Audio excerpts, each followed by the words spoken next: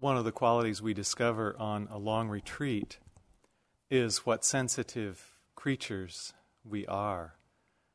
Being in the present moment, we find that we're subjected to this constantly varying stream of pleasant experience and painful experience. That alternation never seems to end. And it's said that because of this, the human realm is considered to be the best realm to wake up from. Because things are difficult enough that we have a motivation to look and become free. But they're pleasurable enough that we have enough hope and confidence that we can become free. So I hope you are counting your blessings at having this mix of pleasure and pain. It may not be the best for enjoyment, but it's the best for enlightenment.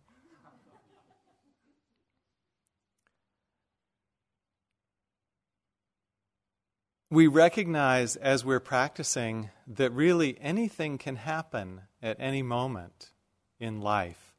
And that's part of what makes it uncertain, and out of the uncertainty, somewhat intense. And just a story to illustrate this. A friend of ours a few years ago was practicing Qigong on a beach in southern India. The date happened to be December 26, 2004. And as he was just out on the beach and taking in the morning sun, this big wave started to roll in. It knocked him over, flattened him. There he was, knocked on the sand. And he said he stood up and he looked back at the ocean to see what was going on. And he saw this very strange characteristic of an emptiness where the wave had been and where the ocean should be. And it was the emptiness that freaked him out. So he ran and he got his partner. The two of them came outside and climbed up on top of this concrete wall. And he held on very tight to a palm tree that was right beside the wall. And just then, the second wave came. And that's the wave that, as you probably remember, was the tsunami of 2004 that took many people out in its wake. But because he'd had the foresight to climb on the concrete wall, which was about 3 feet tall, and hang on to a palm tree, they were able to stay upright during the impact of that second big wave. Anything can happen. But this was a case where the practice of non-clinging was not advisable.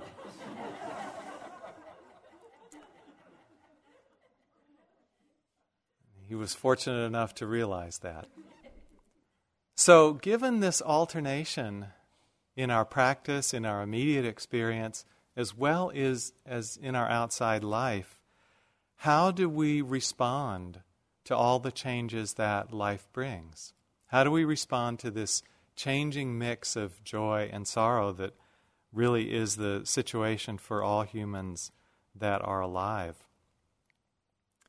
If we look at the state of the world today, it's quite easy to get depressed. Because if you read the news pages, it's mostly bad news. You notice they never report on, a monk in Thailand got enlightened today. That never makes the front page. But mostly what makes the front page is not good news. And it's also easy to get kind of depressed about the state of our mind as we follow it moment by moment here. Sometimes the enlightenment story doesn't show up here so clearly either. But fortunately, we have these tools that give us other ways to relate. And among the tools that show us another possibility are the Brahmaviharas. So tonight I want to talk about the Brahmaviharas, particularly the two that we haven't talked about a lot in this 6-week period, which are loving kindness and appreciative joy, metta and mudita. So just to back up a minute and look at the structure of these 4 qualities of mind that are called the divine abidings, the place where we can find a heavenly state of mind within ourselves. In our tradition, we consider that metta is the foundation for all the Brahmaviharas. And in the practice of metta, which you all did in the first 6 weeks, if you were here, we consistently turn our mind to the well-being of individuals, of ourselves and other individuals, with the wish that may you be well and happy and peaceful and healthy and so on. And this consistent turning of the mind to welfare, eventually of all beings, starts to train the heart to be open, or you could say tender, around the subject of people's happiness or unhappiness. That's one of the great movements that happens in the practice of loving kindness. We start as a matter of habit or practice to tune in every time we meet a being. How are you doing? How is your health? How is your state of mind? Are you feeling safe? And these issues start to matter to us, for ourselves and for others. And this is how the heart starts to open. Then this open heart becomes the platform for the next 2. Really, you could say the next 3. When that open heart looks on someone who's having a difficult time, the natural flavor that comes out is compassion. So it's not that compassion is such a radically different state than loving kindness. It's just a transmutation of it when loving kindness looks on suffering. Or on the other hand, when that open heart of loving kindness looks on somebody who's going through happiness and uplift in their life, then the flavor that evokes is mudita, or appreciative joy. We resonate in sympathy with people's suffering or happiness. So there's this beautiful symmetry. Loving kindness is the foundation, compassion is the natural response to difficulty, and appreciative joy is the natural response to well-being or happiness. Then the 4th factor of equanimity balances and holds all 3, basically so that they don't fall into their near and far enemies. Equanimity is the quality of mind that provides the strength so that we can stay in the divine abidings rather than their opposites or their near enemies. So they all work together to support one another. They're all needed to complete the picture. We have this beautiful gift from the tradition from nearly 2,500 years ago.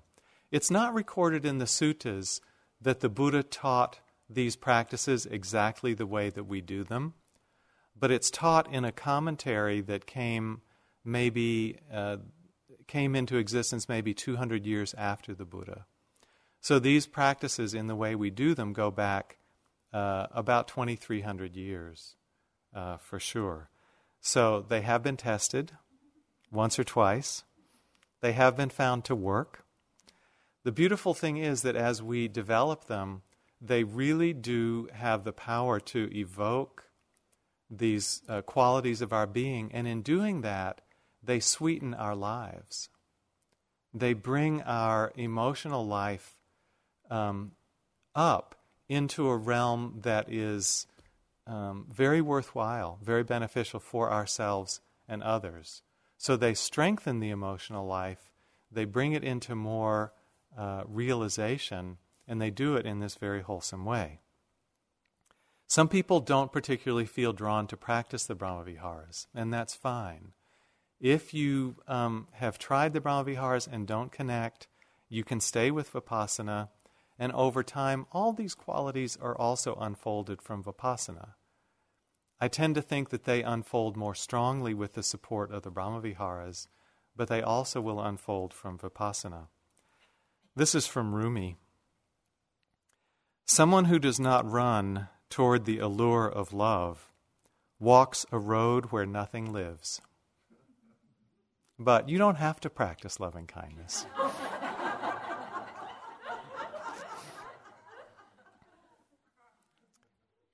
It's your choice. So we begin with the foundation of loving kindness, and we start practicing metta usually for ourselves because it's said to be the easiest, when in fact it often turns out for many of us to be one of the most difficult. But we start with metta for self, and it's actually designed to evoke the areas where it's difficult.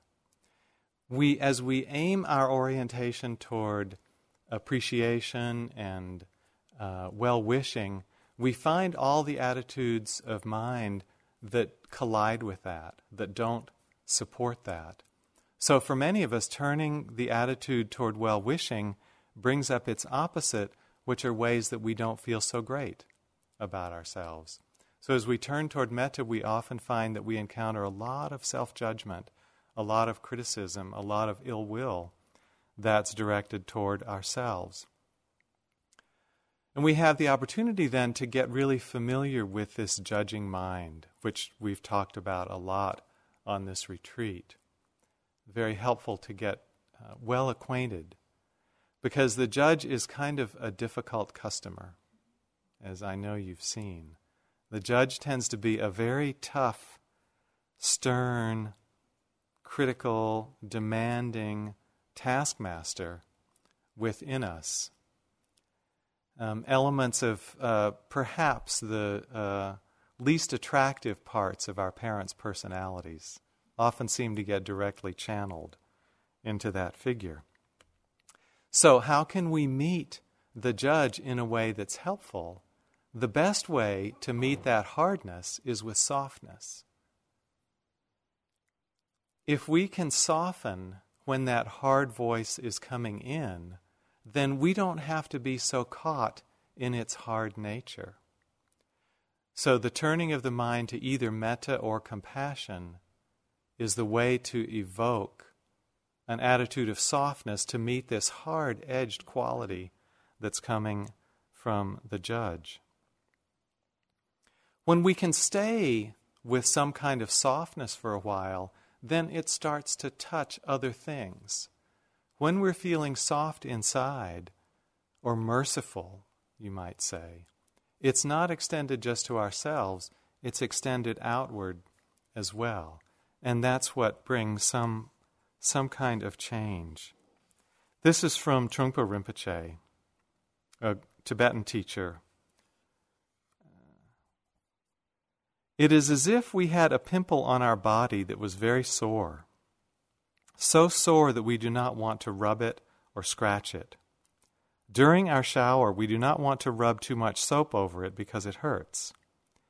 The sore spot on our body is an analogy for tenderness. Why? Because even in the midst of aggression, insensitivity, or laziness in our life, we always have a soft spot, some point we can cultivate. A more vivid analogy might be of an open wound, which is always there. That open wound is usually very inconvenient and problematic. We would like to be tough. We would like to come on strong. But there will always be a sore spot. At least we are accessible somewhere. So we are not completely covered with a suit of armor all the time. What a relief. So this soft spot, even though it exposes our vulnerability, is a way that turns out to be the avenue to opening ourselves and allowing that open quality to touch us, to change us, and eventually to touch the world. As we start to trust in that softness, that tenderness, that very movement starts to weaken the influence of the judge.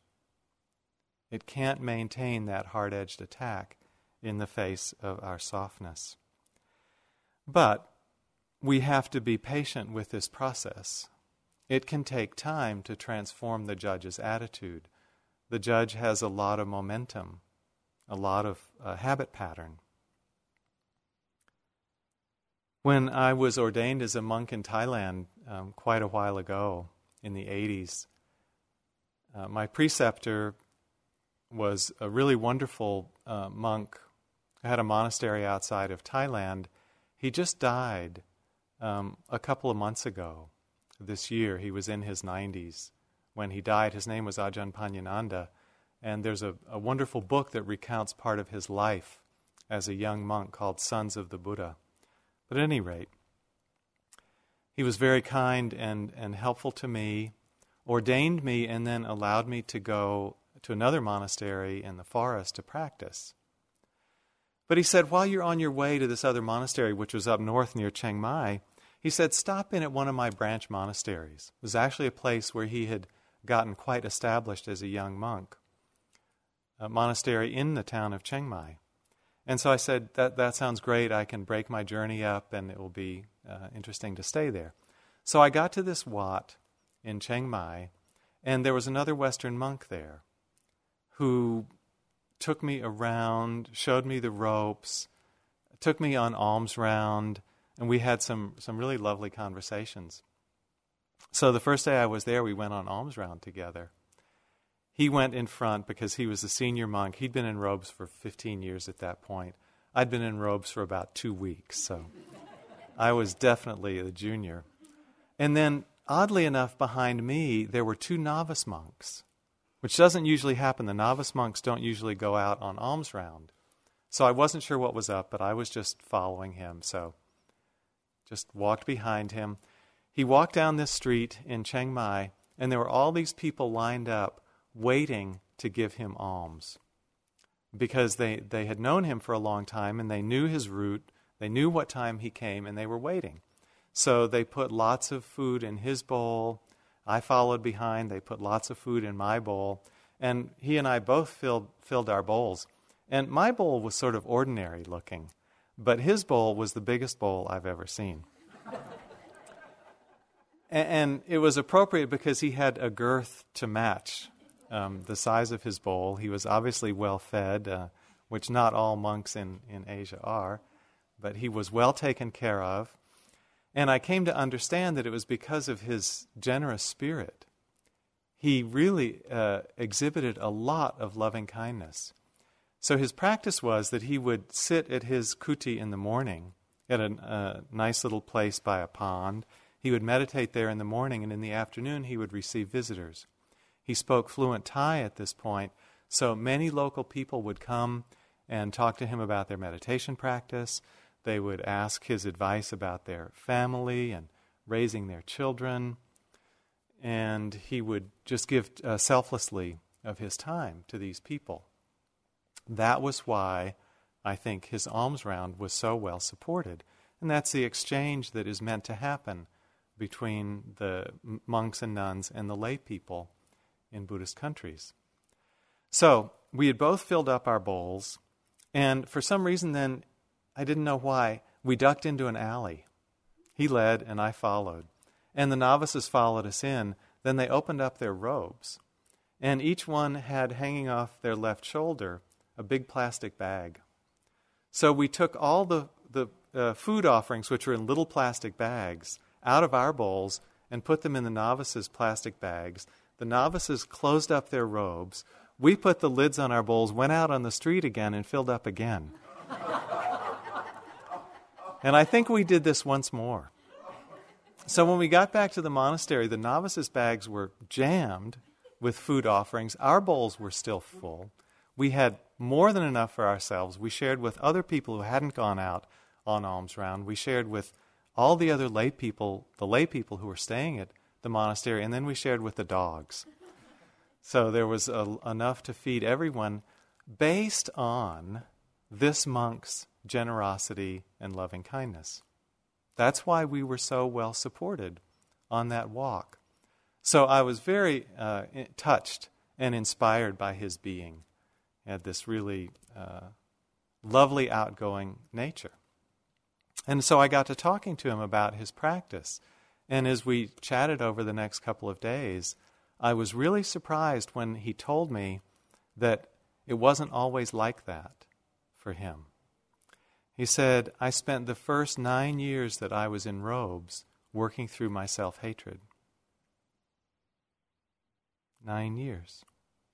But the transformation in him was so full, so complete, so apparent. He had developed, through a combination of mindfulness and loving kindness, this great open heart of metta. So we begin with ourselves, then move on to a benefactor or friend, this is a really important person in our metta family, because this tends to be the person who can kind of pick our heart up.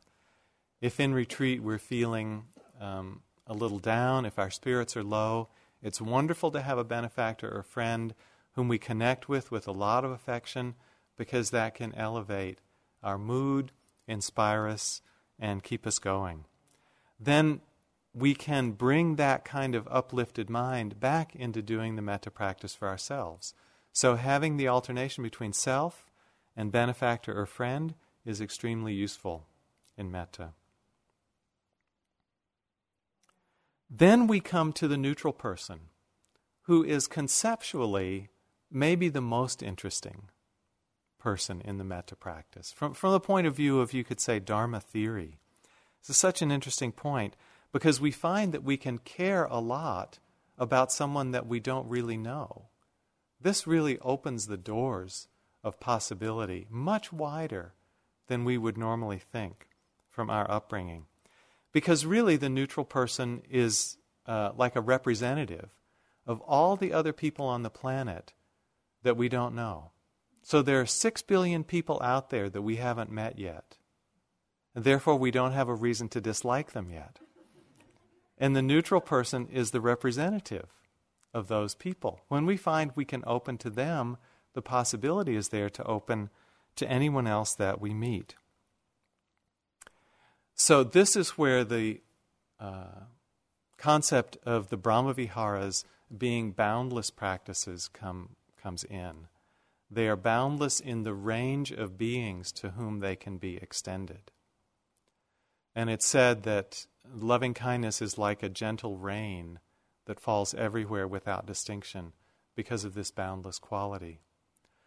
They're also boundless in another way, which is that the mind that can open to loving kindness for all beings itself becomes immeasurable. It becomes limitless. So both the range of beings to whom we can extend it and you could say the breadth or expansiveness of the mind of loving kindness are both boundless or immeasurable.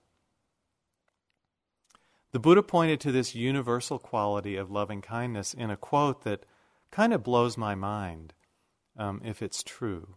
So I'll just read it and you can contemplate. The Buddha said that given all the rounds of birth and death and rebirth that all of us have gone through, it is not easy to find a single being in this world who has not at some time or other been your mother or your father or your sister or your brother or your daughter or your son.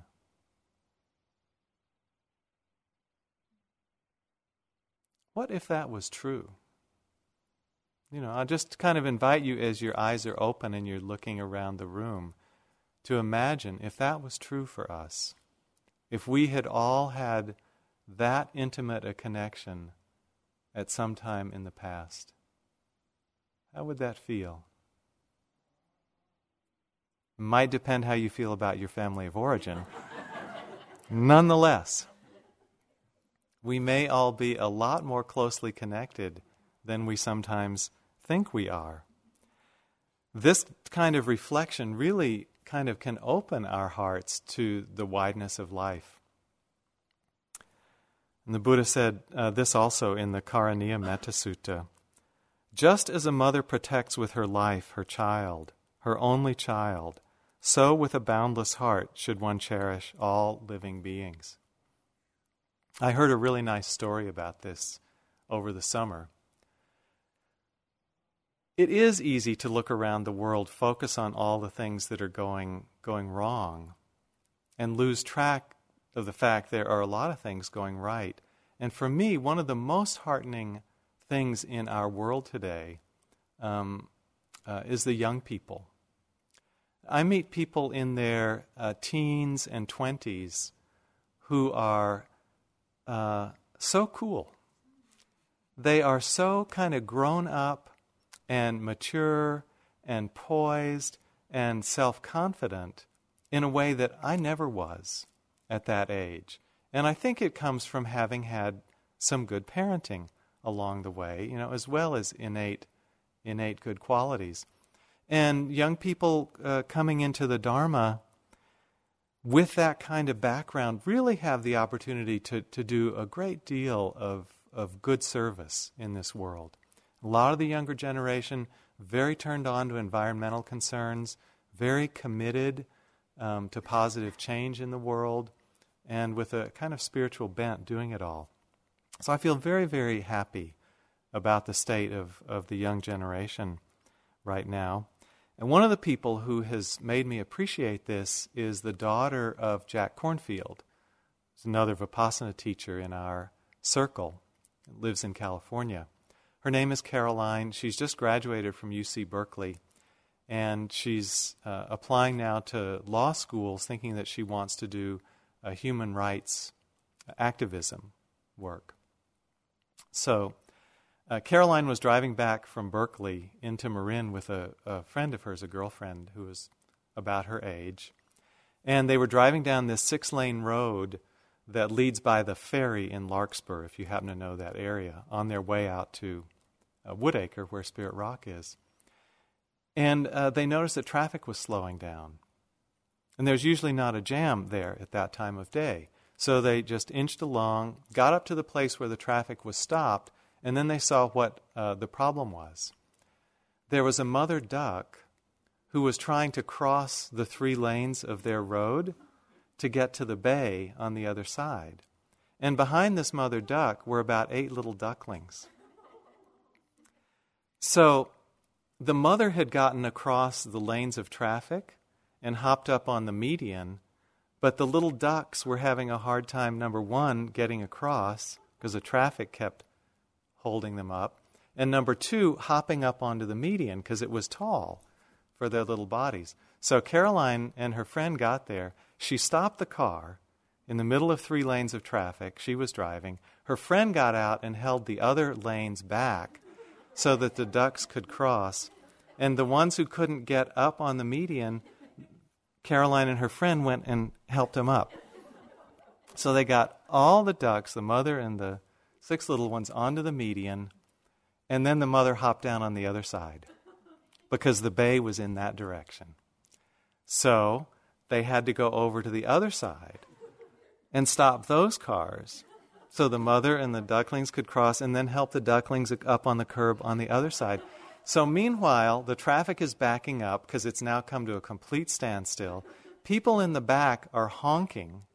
Why you stop? Get going, get going. Obviously some aversion going on. But the people who drive up and see what they're doing got out of their cars and started applauding and cheering for them. So they got all the ducks over to the other side, started off again, and everybody left happily. So this is how, with a boundless heart, we cherish all living beings. That was a nice story. As we start to open with the eyes of loving kindness to other beings, we become really aware the same phrases work for everybody. When you hit upon a set of phrases about safety and happiness and health and ease, what beings don't want those qualities? We really see how much alike we are. We see how connected we are. In some ways, we all have the same heart. We have different permutations of patterns and combinations of emotions, but basically we all have the same range of feelings, and we all have the same deep wish, the same deep aspirations to be safe and happy and healthy and to live with ease. The Brahmaviharas are a really direct way to connect ourselves with all of life. And in this way, they kind of provide a way that we move out of a place of isolation or loneliness that a very individualistic culture tends to engender in us. And then that also forms the basis for our practice of sila, as Sally talked about, this practice of conduct that seeks not to harm. I sometimes wonder how far this practice of non-harming can be extended. And I was very interested to read this interview that the Dalai Lama had with Oprah Winfrey. It was published in a magazine, her magazine, a couple of years ago. I really appreciate that Oprah has this, rare talent of bringing teachings about well-being and health and spirituality to such a wide audience. It's hard to clue wide audiences into this stuff, but she's somebody who has that talent and that capability. So this is a report from somebody who was at the interview that she held with the Dalai Lama. So the first question that Oprah asked was, have you ever had to forgive yourself for anything? The Dalai Lama replied, small incidents, like accidentally killing an insect. Killing an insect, Oprah said. An insect? Okay. The Dalai Lama continued, my attitude toward mosquitoes is not very favorable. Not very peaceful. Bed bugs also. And that's it? Oprah couldn't quite believe what she was hearing. In your lifetime, that's what you have to forgive yourself for? Small mistakes every day, maybe, the Dalai Lama said evenly, but major mistakes, it seems no.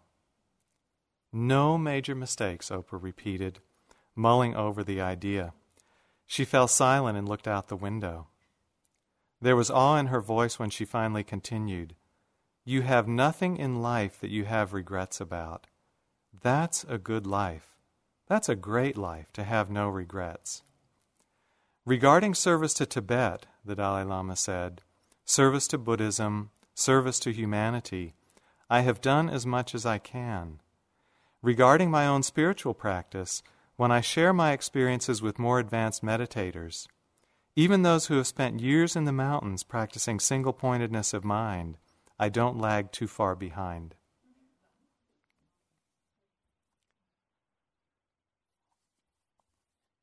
I think that kind of blameless life really helps to support that kind of meditative depth. And just seeing the degree of refinement that is possible for us, I find really inspiring.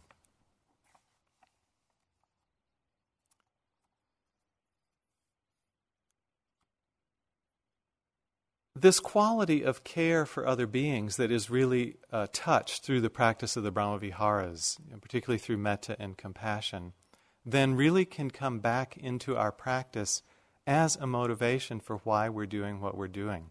And this is the quality that we've talked about a number of times called bodhicitta.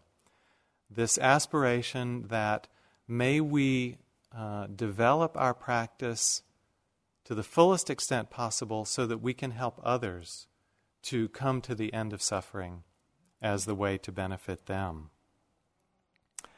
This quality is sometimes translated as the awakening mind. And the Dalai Lama said that he used to be very impressed by the concept of emptiness. I'll read you the quotation. 20 years ago, I used to contemplate emptiness. I was very impressed by the theory of emptiness, and it really inspired me to seek the cessation of suffering. So notice the connection here between basically emptiness and the Third Noble Truth. They have a very close relationship.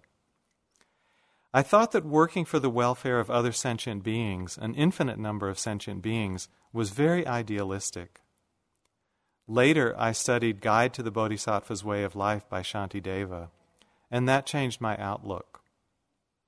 Although I still admire the idea of cessation, these days I have a stronger admiration and aspiration for the compassion and tolerance that come with the awakening mind. The union of compassion and emptiness is something quite unique, but you can bring about an inner experience of it if you make the effort. So here he's pointing to this, the concept that the root of bodhicitta, sometimes called absolute bodhicitta, is the direct experience of this union of compassion and emptiness. Once we see it in ourselves, we can see that nature in everyone. This is again from Chogyam Trungpa Rinpoche. There is also an inner wound called Tathagata Garbha, or Buddha nature. This is like a heart that has been sliced and bruised with wisdom and compassion. When the external wound and the internal wound begin to meet and communicate, then we begin to realize that our whole being is made out of one complete sore spot altogether. This is called bodhisattva fever. That vulnerability is compassion. We really have no way to defend ourselves anymore. So this is the kind of opening that comes from the neutral person and the way that the neutral person connects us to all sentient beings, to all of life. Then the next person in the progression is the difficult person. The difficult person often brings for us strong reactions, often of fear or of anger. This is very, very common. I was doing a 6-week period of metta retreat here at IMS one year, and my difficult person happened to be on the retreat also. So I would be saying my phrases, may all beings be safe, may they be happy, feeling the stirrings of metta, and then my difficult person would walk by. And I'd start running over all the events of the past year that had caused the difficulties between us. And then I'd start spinning out, how could they have done that? Why didn't they do this? And my anger level would just start rising and rising. And I couldn't gather it in. I was spinning out for like half an hour. And I was been fairly concentrated up to that point. Then eventually, it'd sort of wear itself out, and I'd come back, and I'd get back with the metta phrases. And then, a few hours later, they'd walk by again. And the whole thing would happen again. So I thought, I need to do something different here. And I'd heard about this concept of doing metta for the difficult person, but frankly, I thought it was a little hokey. I thought, I don't want to have to pretend I like this person. It seemed like it was going against the grain. But I was really running out of options. So in my desperation, I thought, I guess I'll try it. So I tried it, and I found something really interesting. The quality that we often talk of as anger is usually, from Pali or Sanskrit, is usually better translated by the words ill will. And what this means, of course, is the opposite of goodwill. In metta, we're sending out goodwill, which is a wish, may you be happy. With ill will, when we look at it, our wish is, may you be unhappy. That's what ill will means. So I looked at this quality of ill will, and I saw that within my anger was this wish that the other person suffer. Now, ill will is the far enemy of loving kindness. The far enemy of compassion is cruelty. The difference between ill will and cruelty is with ill will, we would like the other person to suffer. And with cruelty, we enjoy it when the other person is suffering. Now, I could sort of hang with the idea of being an angry person, but I could not hang with the idea of being a cruel person. When I thought of myself potentially being cruel and enjoying someone else's suffering, something brought me up, and I couldn't live with that. And I saw how close ill will was to that. And that's really what gave me the inspiration to see if I could generate some goodwill for my difficult person. And so I just made a really sincere effort, and I found I could bring a wish that that person be happy. And I found when I could wish my difficult person happiness, it ended the ill will. Goodwill and ill will can't coexist. And in ending the ill will, the anger went away. So it was interesting. I didn't have to like that person. I didn't have to want to spend time with them. I didn't have to condone the things they'd done.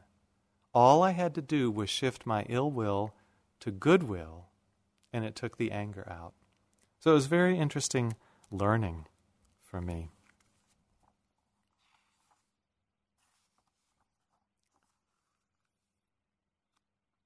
The second of the Brahmaviharas is compassion. We talked quite a lot about this through the guided meditations. Sharda did a whole talk on it, so I'm not going to go further into compassion tonight. I'll skip to the third Brahmavihara of appreciative joy, or mudita. Metta has a lot of potential for happiness, for bringing happiness into our own hearts and then sharing it. Mudita, I feel, has even more potential for happiness. It is a practice that is founded on the quality of happiness. So it's very upbeat. The meaning is that we respond with joy to someone else's joy. Just as a simple example, I got a phone call a while ago from a friend I hadn't heard from for a while. And picked up the phone, said hello. I was happy to hear from this person. And I said to her, "How are you?" And very enthusiastically came this response, "I'm wonderful." And just hearing her say that without any hesitation, just so directly, just touched something in me, and without even thinking, I said, "I am too." You know, her energy just brought out that same kind of energy from me. And that's the immediate response of mudita. So it's like this double hit of happiness. There's the other person's, and then there's yours. Like the double latte. It's just twice as good.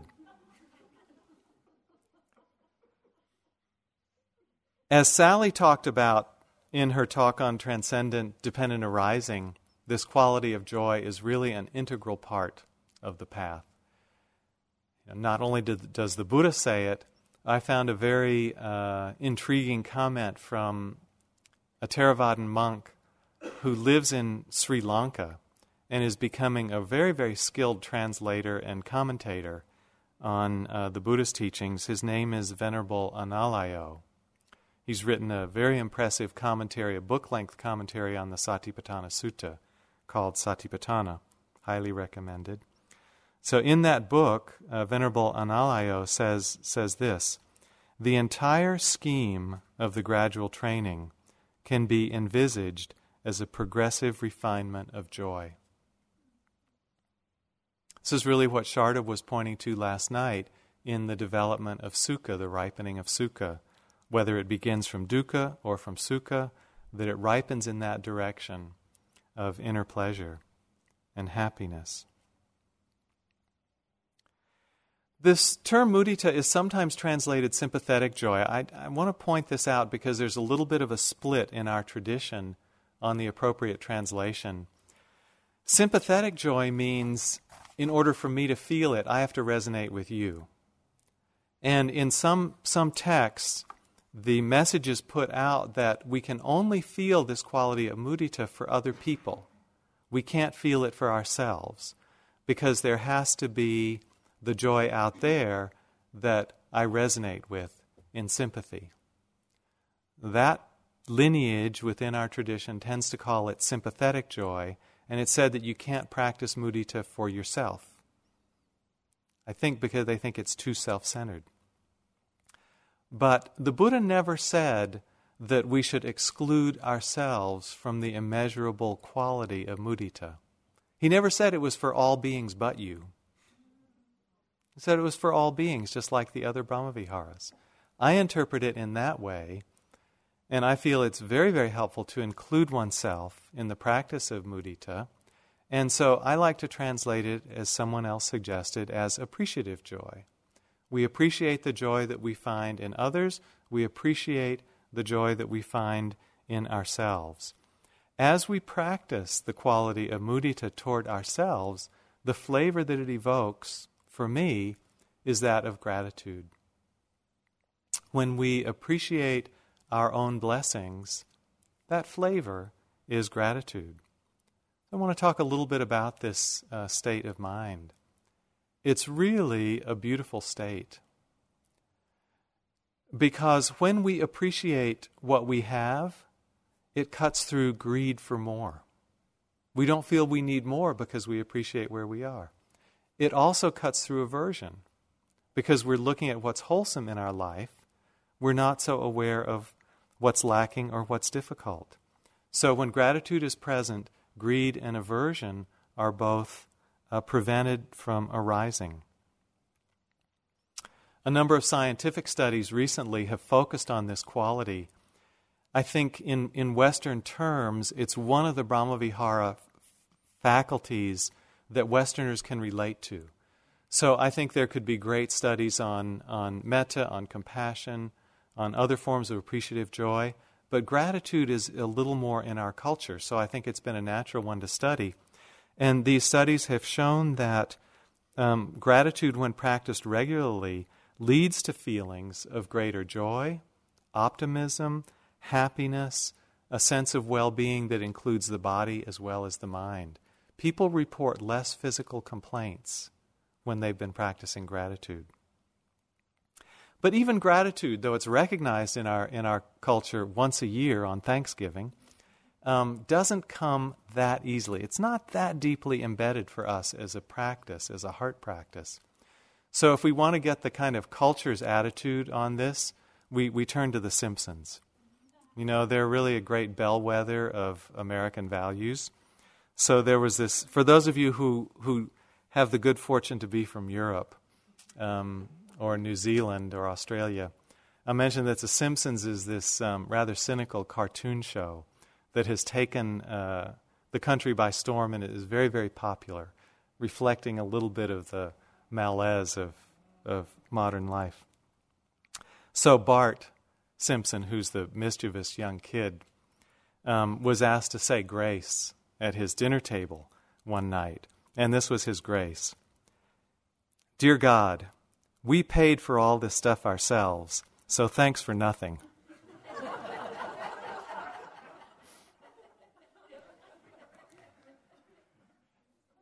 Well, this reflects something of the attitude of gratitude in this culture. So it's sometimes helpful to step outside the culture and see how it's practiced in other places. So many people have talked about being touched by the gratitude in Asia. I experienced this when I went to Burma.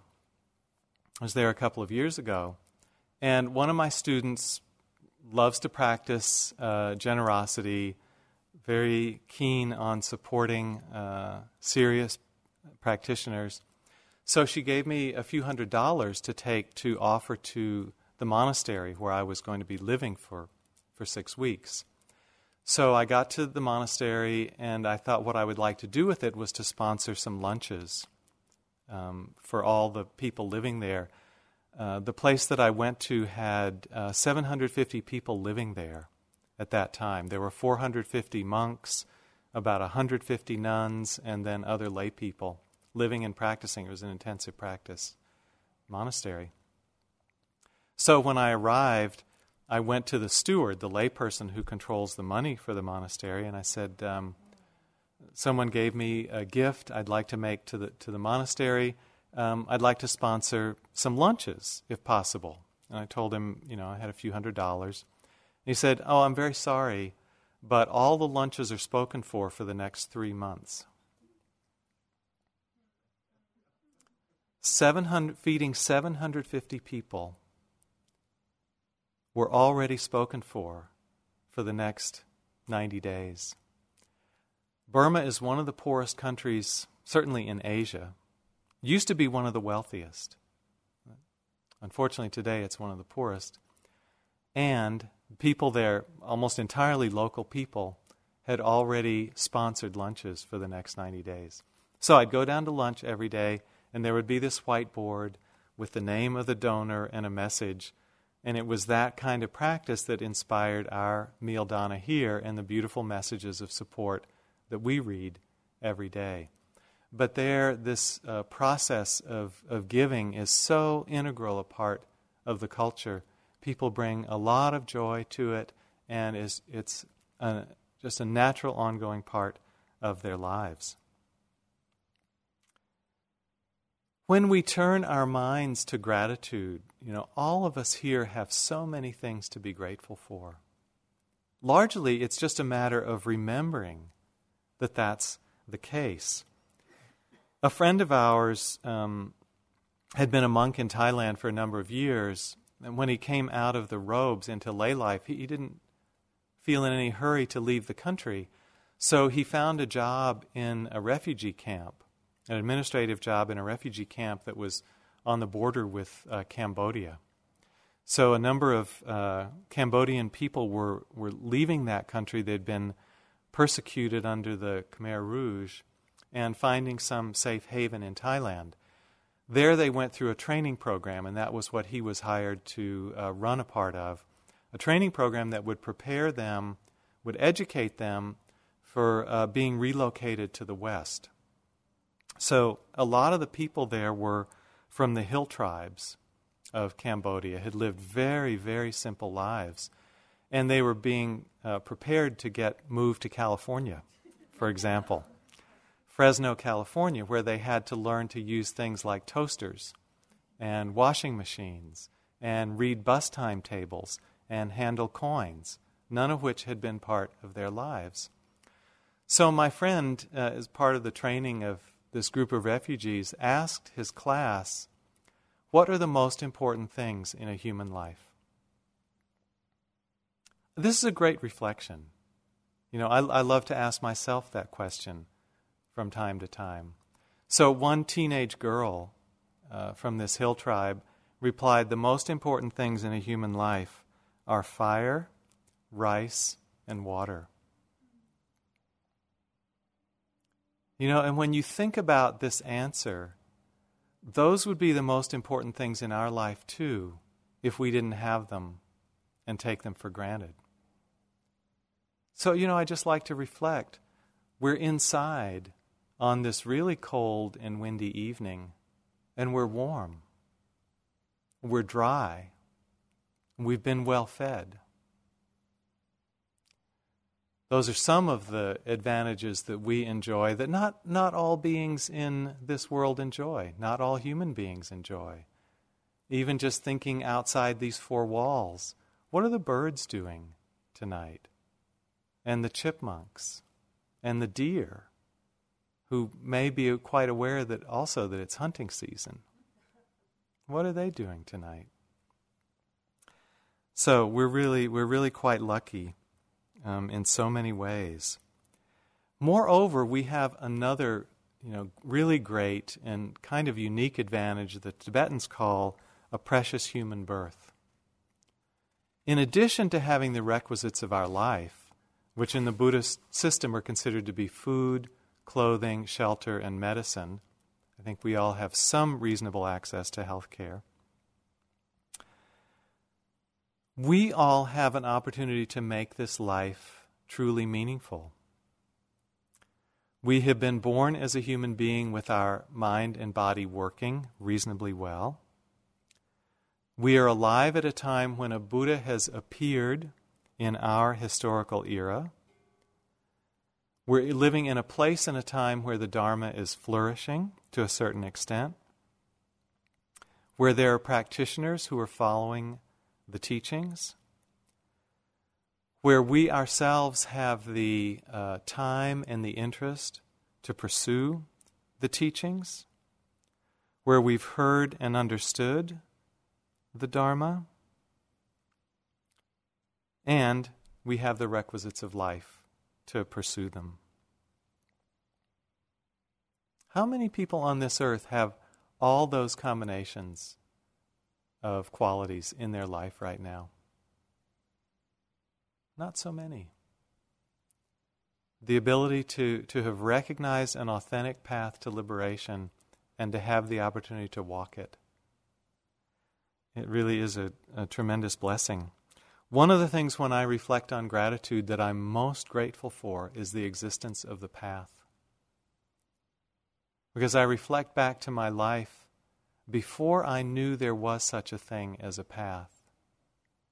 And I think about the level of what I can just describe as darkness and confusion in my mind.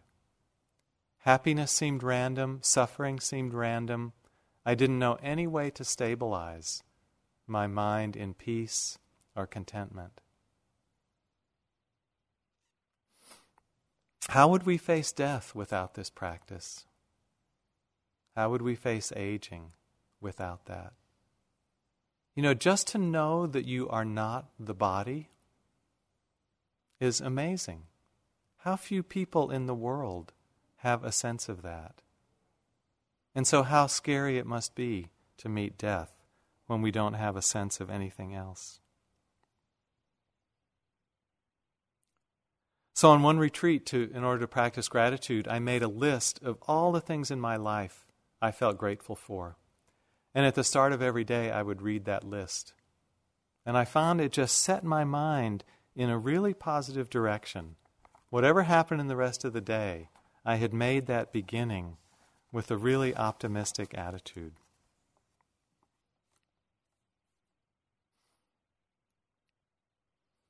The last of the Brahmaviharas is this quality of equanimity, which Sharda also talked about. I don't want to say a lot about it. I just want to make one little pointing. I've often wondered how the Buddha stayed equanimous in the face of all the suffering that he saw. Conditions were very brutal in ways in India in his day. There was a lot of war between neighboring kingdoms, and as you probably know, combat at that time was hand-to-hand, pretty direct and pretty bloody. So there are accounts of monks walking across battlefields that are just strewn with dead and bloodied bodies.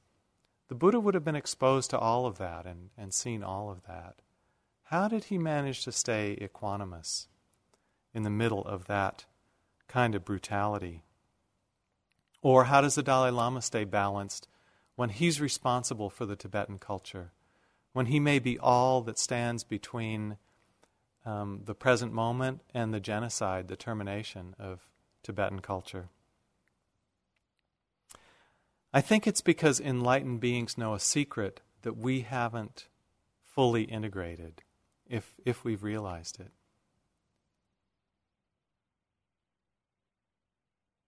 They know a secret that within this mind and body process, there is no abiding center to whom all of this is happening. When we see clearly, there are only sights, sounds, smells, tastes, touches, thoughts, and emotions. There is nothing else. There's no core that's experiencing the impact of all this. In the Visuddhimagga, there's a beautiful line that expresses this. It says, "There is suffering, but there is no one who suffers. Empty phenomena roll on. This view alone is right and true." Summed up another way, when Jack Kornfield was visiting Sri Lanka when he was a monk, there was this very well-practiced patriarch in the country whom he went to visit. And he asked the patriarch the reason for his happiness. Very jolly, smiling and laughing man.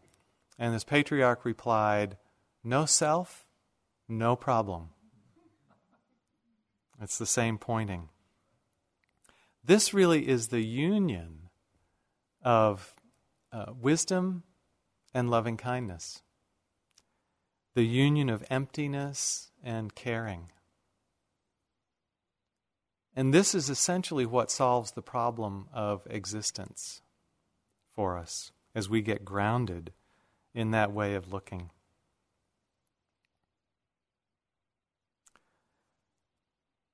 I'll just close with the end of Oprah's interview with the Dalai Lama.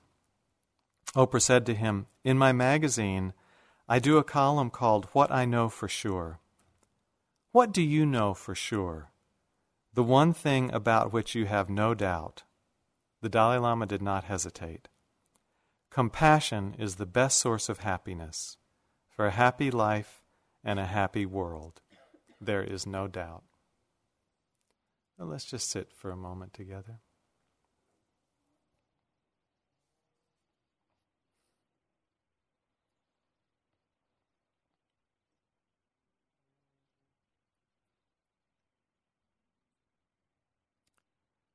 This is the formulation of the Brahmaviharas in the Tibetan tradition. 4 wishes that are called the 4 immeasurables. May all beings have happiness and the cause of happiness, which is virtue. May all beings be free from sorrow and the cause of sorrow, which is non-virtue. May all beings remain unseparated from the sacred happiness, which is free from sorrow. May all beings come to rest in the great equanimity beyond attachment to those near and far.